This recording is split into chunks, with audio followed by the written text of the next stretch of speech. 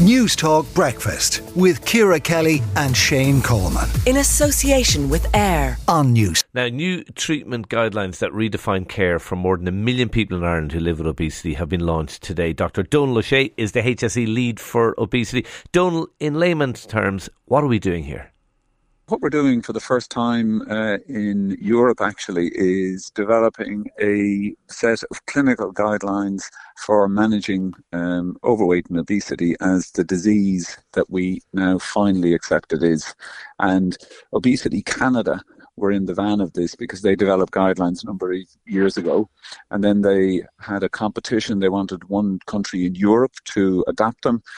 We submitted with the Association for the Study of Obesity in Ireland a bid to adapt those guidelines, and we have now adapted them, involving dietitians, physiotherapists, psychologists, and most importantly patients in reviewing each section of this guideline, which will be available for all healthcare professionals. And the goal is that individuals with overweight and or obesity will be managed in a structured way in line with international best practice. When you describe obesity as a disease, how does that change how we treat obesity?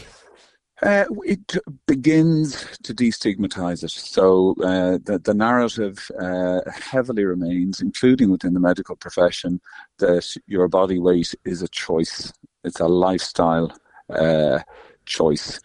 We understand obesity better now.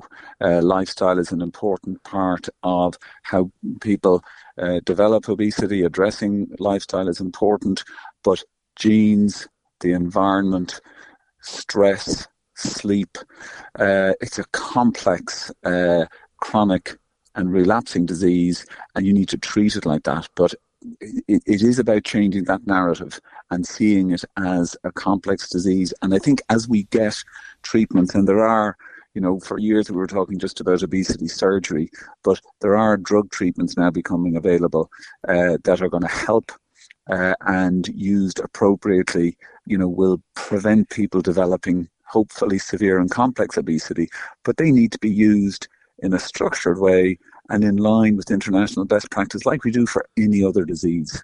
Is there still a prejudice, and is it almost seen as acceptable prejudice against people with obesity? Absolutely, and that's where the narrative needs to continue changing. Now, the patient voice and the Irish Coalition for People Living with Obesity have really made massive strides in the last number of years in getting the patient voice out there. If body weight was a choice and you could choose to be thin, then people living with severe and complex obesity would say, I will choose to be thin. It's not a choice. It's determined by a multitude of factors, and the food and physical activity environment are part of that.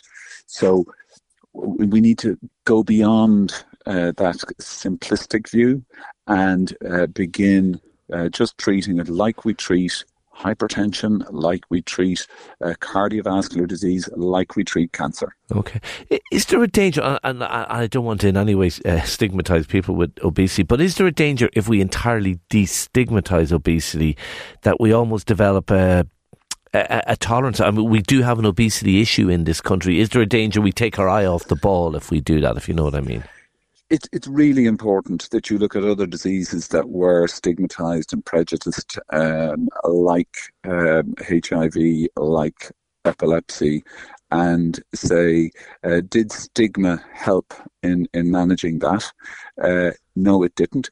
Is prevention important? And is it important we put in lifestyle, make the healthy choice the easier choice? Is it important that we stop the food and drinks industry peddling formula feed to infants, selection boxes for Christmas from the middle of the year that drive obesity? They're drivers of obesity, but eat less, move more is not the treatment.